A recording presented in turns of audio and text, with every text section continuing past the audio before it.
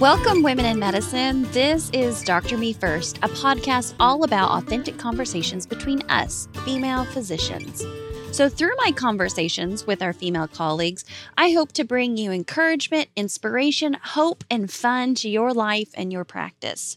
So no more feeling alone in medicine, because this is a community of truth speakers and light bearers. I'm Dr. Erin Wiseman, your colleague in medicine and coach in life, and this is episode number 15. In today's episodes, I am talking with Dr. Deborah Gabora. She also goes by Dr. G. And her word that she chose today was truth. Well, when I first sat down and spoke with Dr. G, I did not realize how much of a big deal that she is. But as I was prepping and getting everything ready for the show notes, I watched her TED Talk. I was on her website. This woman is doing amazing things, and she definitely does speak some truth into my heart from this conversation. So listen to it, and then stick around for a kick of encouragement. It's a little bit different than usual, but I think you'll enjoy it. Hey everybody, it's Dr. Erin Wiseman back again with you with another podcast episode. I have a special guest, and I am going to let her do her own introduction. Hi, my name is Deborah Gilboa, and I am a family doctor in Pittsburgh, Pennsylvania, and I'm also a parenting and youth development speaker, and I get to do this fun thing where I also play a doctor on TV. That is amazing. So much fun. I mean, so many things that you could dive into as far as with that. And today, the word that you have picked is truth. Tell me a little bit why you picked truth. I tell the medical students that I teach all the time, I feel like truth is our strongest weapon with our patients. That as a family doctor, my job is to figure out how people can best hear the truth, but that not beating around the bush, not trying to make someone simply feel comfortable and accepted, that is a wonderful thing to do in many social interactions, but with your physician, you really need to hear the truth. Absolutely. I love that word truth, because actually my business name is Truth Prescriptions. So Nice. When I saw that, I was like, ooh, common threads coming through. And that is so true. I think that we need to be truth speakers in all aspects of our practice, because when we try to just please everyone, it just feels so just unauthentic. Yeah, I think that's true. And I also, I had this incredible epiphany talking to a friend from high school years ago about her weight loss. She was saying to me, she had always been overweight, and as an adult, she'd gotten to be pretty morbidly obese.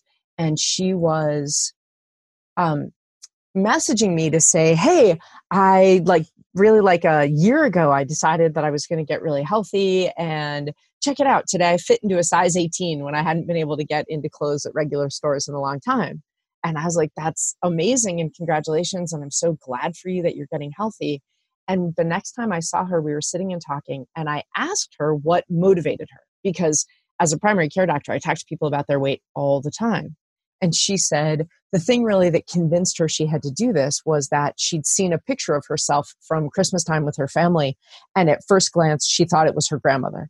And her grandmother had had serious weight issues and illnesses complicated by her weight her whole life, and had died younger than she should have because of it.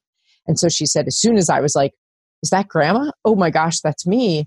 That was the wake-up call that I needed. And I said, I'm so pleased for you, because I care about you so much, and I'm really glad that you're getting healthier. And then I asked her if her doctor had ever done anything that had been successful or not successful in helping her think about this.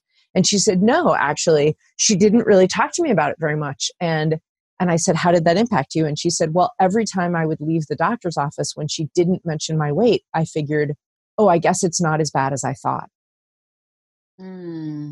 Super powerful. I found that made such an impact on me, because it made me realize that the role that we have as people's doctors means that what we don't say is often as powerful as what we do say. Absolutely. Absolutely. So talking to people and telling them the truth about whether it's about their weight or about a diagnosis or a prognosis or a decision that they face or whatever it is, being kind matters, but telling the truth while you're being kind, I think, is incredibly important. Mm-hmm. I know I had a similar situations. I was very, being a mother, I was always very open to talking about my patients, my pediatric patients' weight. And, like you said, bringing it up in a kind, concerned way, but just being truthful and being like, hey, the 99th percentile is not where you want your child to be when it Right. comes to weight and BMI. That this isn't healthy.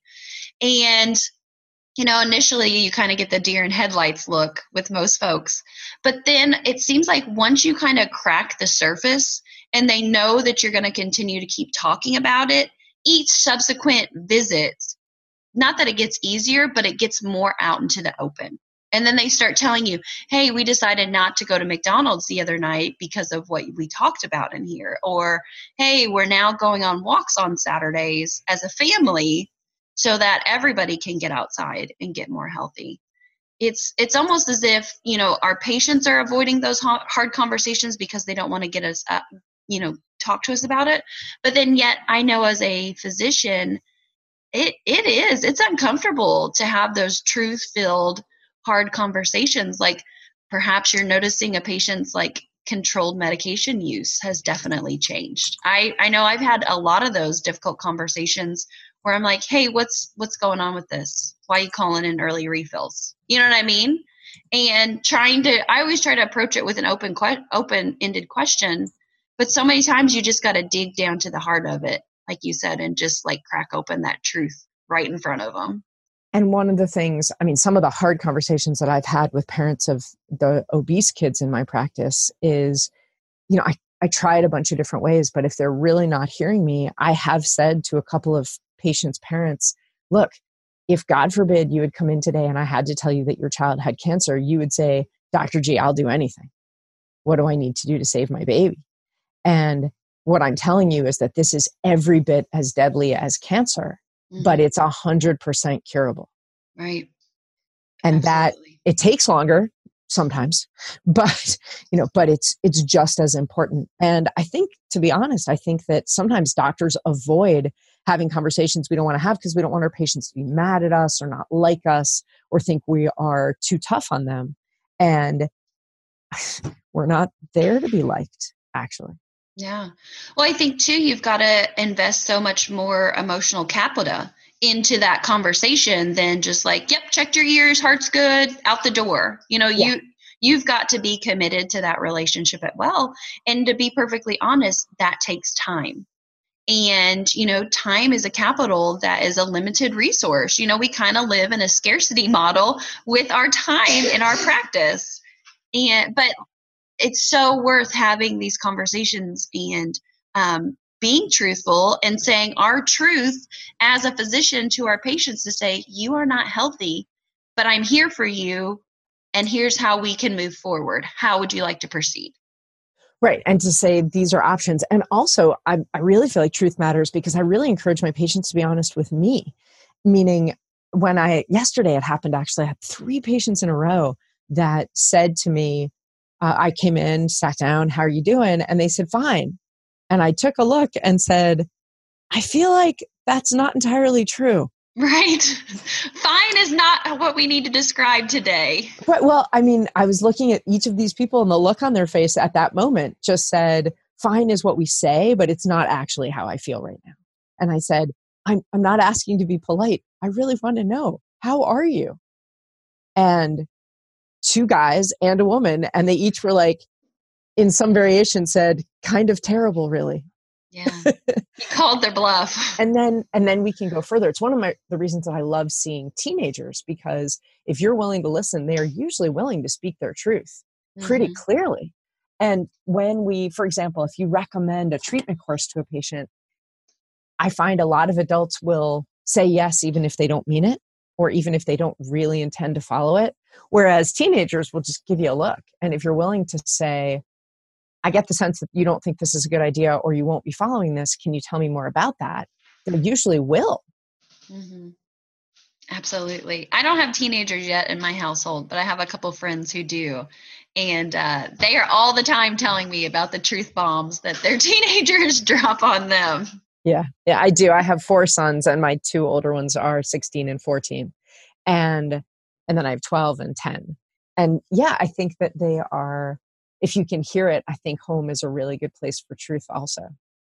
Yeah. Any recent truth that's happened at your home that you can throw out there? The not without their permission. But because Okay. that's a really important piece as our kids get older, is to Yeah. not share anything of theirs without their permission, because it's really theirs. Like, even the truths that they tell me or the confidences that they give me, they're not mine. I'm just holding them for them. That's absolutely true. That's a great point. I love it. I'm gonna store that back. Mine are 7, 4, and 2 right now, so we'll be Right. So approaching their it funny closely stories are now. sort of fodder for any conversation you want to have. But it's pretty startling how young they start to say, you'll be at a party and you'll tell a cute or a funny thing that one of them did. And later you'll hear from them that they did not love that. Yeah.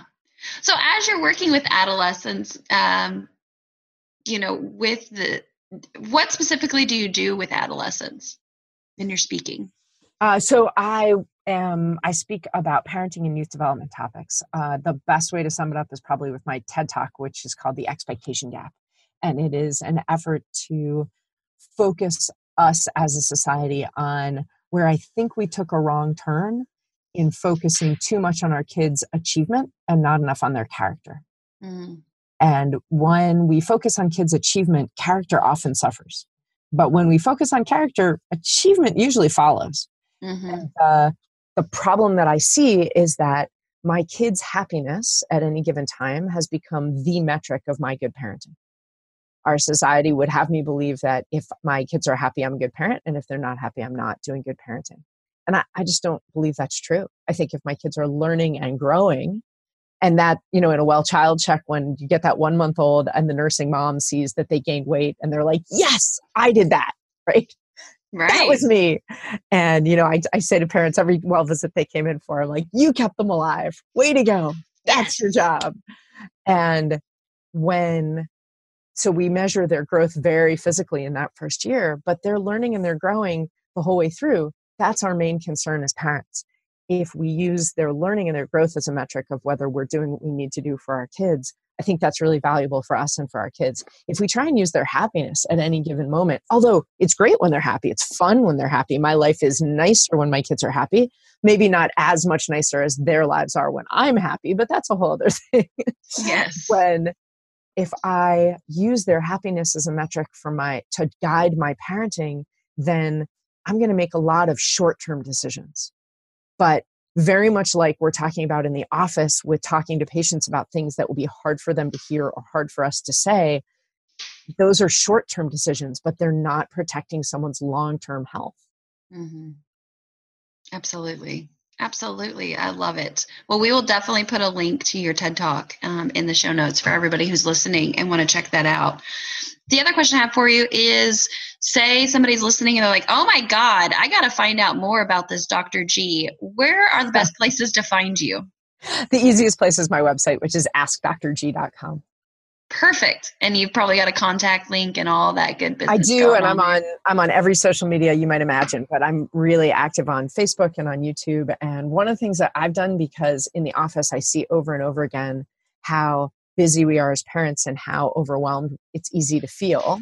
And there's not a lot of continuing education for parents, right? hmm There's no classes. So I've created a whole bunch of digital bundles and resources that parents can get to when they're wondering, when they have a particular question, preschool parenting strategies, all the way up to having a new teen driver, sending a kid to camp. Like, there's all kinds of times where we're like, what should I do? How am I supposed to handle this? And this is, these are all different efforts that I have to help parents in the time that we have and in the moment that we're in. Yeah, because it is limited time. You got to Yeah. bless and release them at some point. Right, totally. It's supposed to be planned obsolescence. And it's interesting because it's really in the office that I figured out that this is what parents were wondering about most, because I really felt a lot of the questions that my patients ask me in the office, they're parenting questions, not medical questions, right? Like, how often do you get asked, is my child on the correct secondary controller medication for their asthma? Exactly. Or are you much more likely to get asked, how do I get my kid to take their asthma medicine? Yeah. Parents don't wonder if their child with ADD really needs sleep. They wonder how to get them to go to bed and stay there. Mm-hmm. And how to get them up in the morning and get them going. Right. Absolutely. Well, I love it. Well, everybody check out Dr. G's videos, get on her website, give her some hollers on her TED Talk. Let's blow this stuff up because this is wonderful and our patients need it. And, together we rise. So thank you so much today, Dr. G. Okay. For your cue of encouragement today, I'm going to do something a little bit different. This is a poem that was shared with me by a close friend. It was written by Dana Felds, and it's entitled Light Bearers. Hope it encourages you as much as I found it to be. So here we go. We are light bearers, stewards of a truth that insists on being shared despite doubt or fear or imagined limitation. We spread the flame by teaching or by growing, still by daring to be outrageous and dancing beneath the full moon, or by holding a friend in need and taking care of life's normal routines. This is our message. There is hope encoded in every cell, each loving thought, each time we reach out to one another. There's truth that won't be stopped by toppling buildings, snipers' bullets, war clouds on the horizon, or the inner storm of grief, despair, and insecurity. We are the peace we have been seeking, the peace that stretches beyond the mind's need for form or understanding, the peace for which each human heart longs. Now is the time for the light bearers to offer up the truth of who and what we really are. I read this to you today because I truly believe that all of you out there listening are light bearers, and that through our interactions and our building of community, that we really can spread the peace that this poem talks about. So my encouragement for today is just keep doing what you're doing. Keep bearing your light, keep telling your truth, and keep marching forward. Of course, if you're getting weary or tired or down, reach out for help. We're here for you. And remember, your life, your calling, your pulse matters.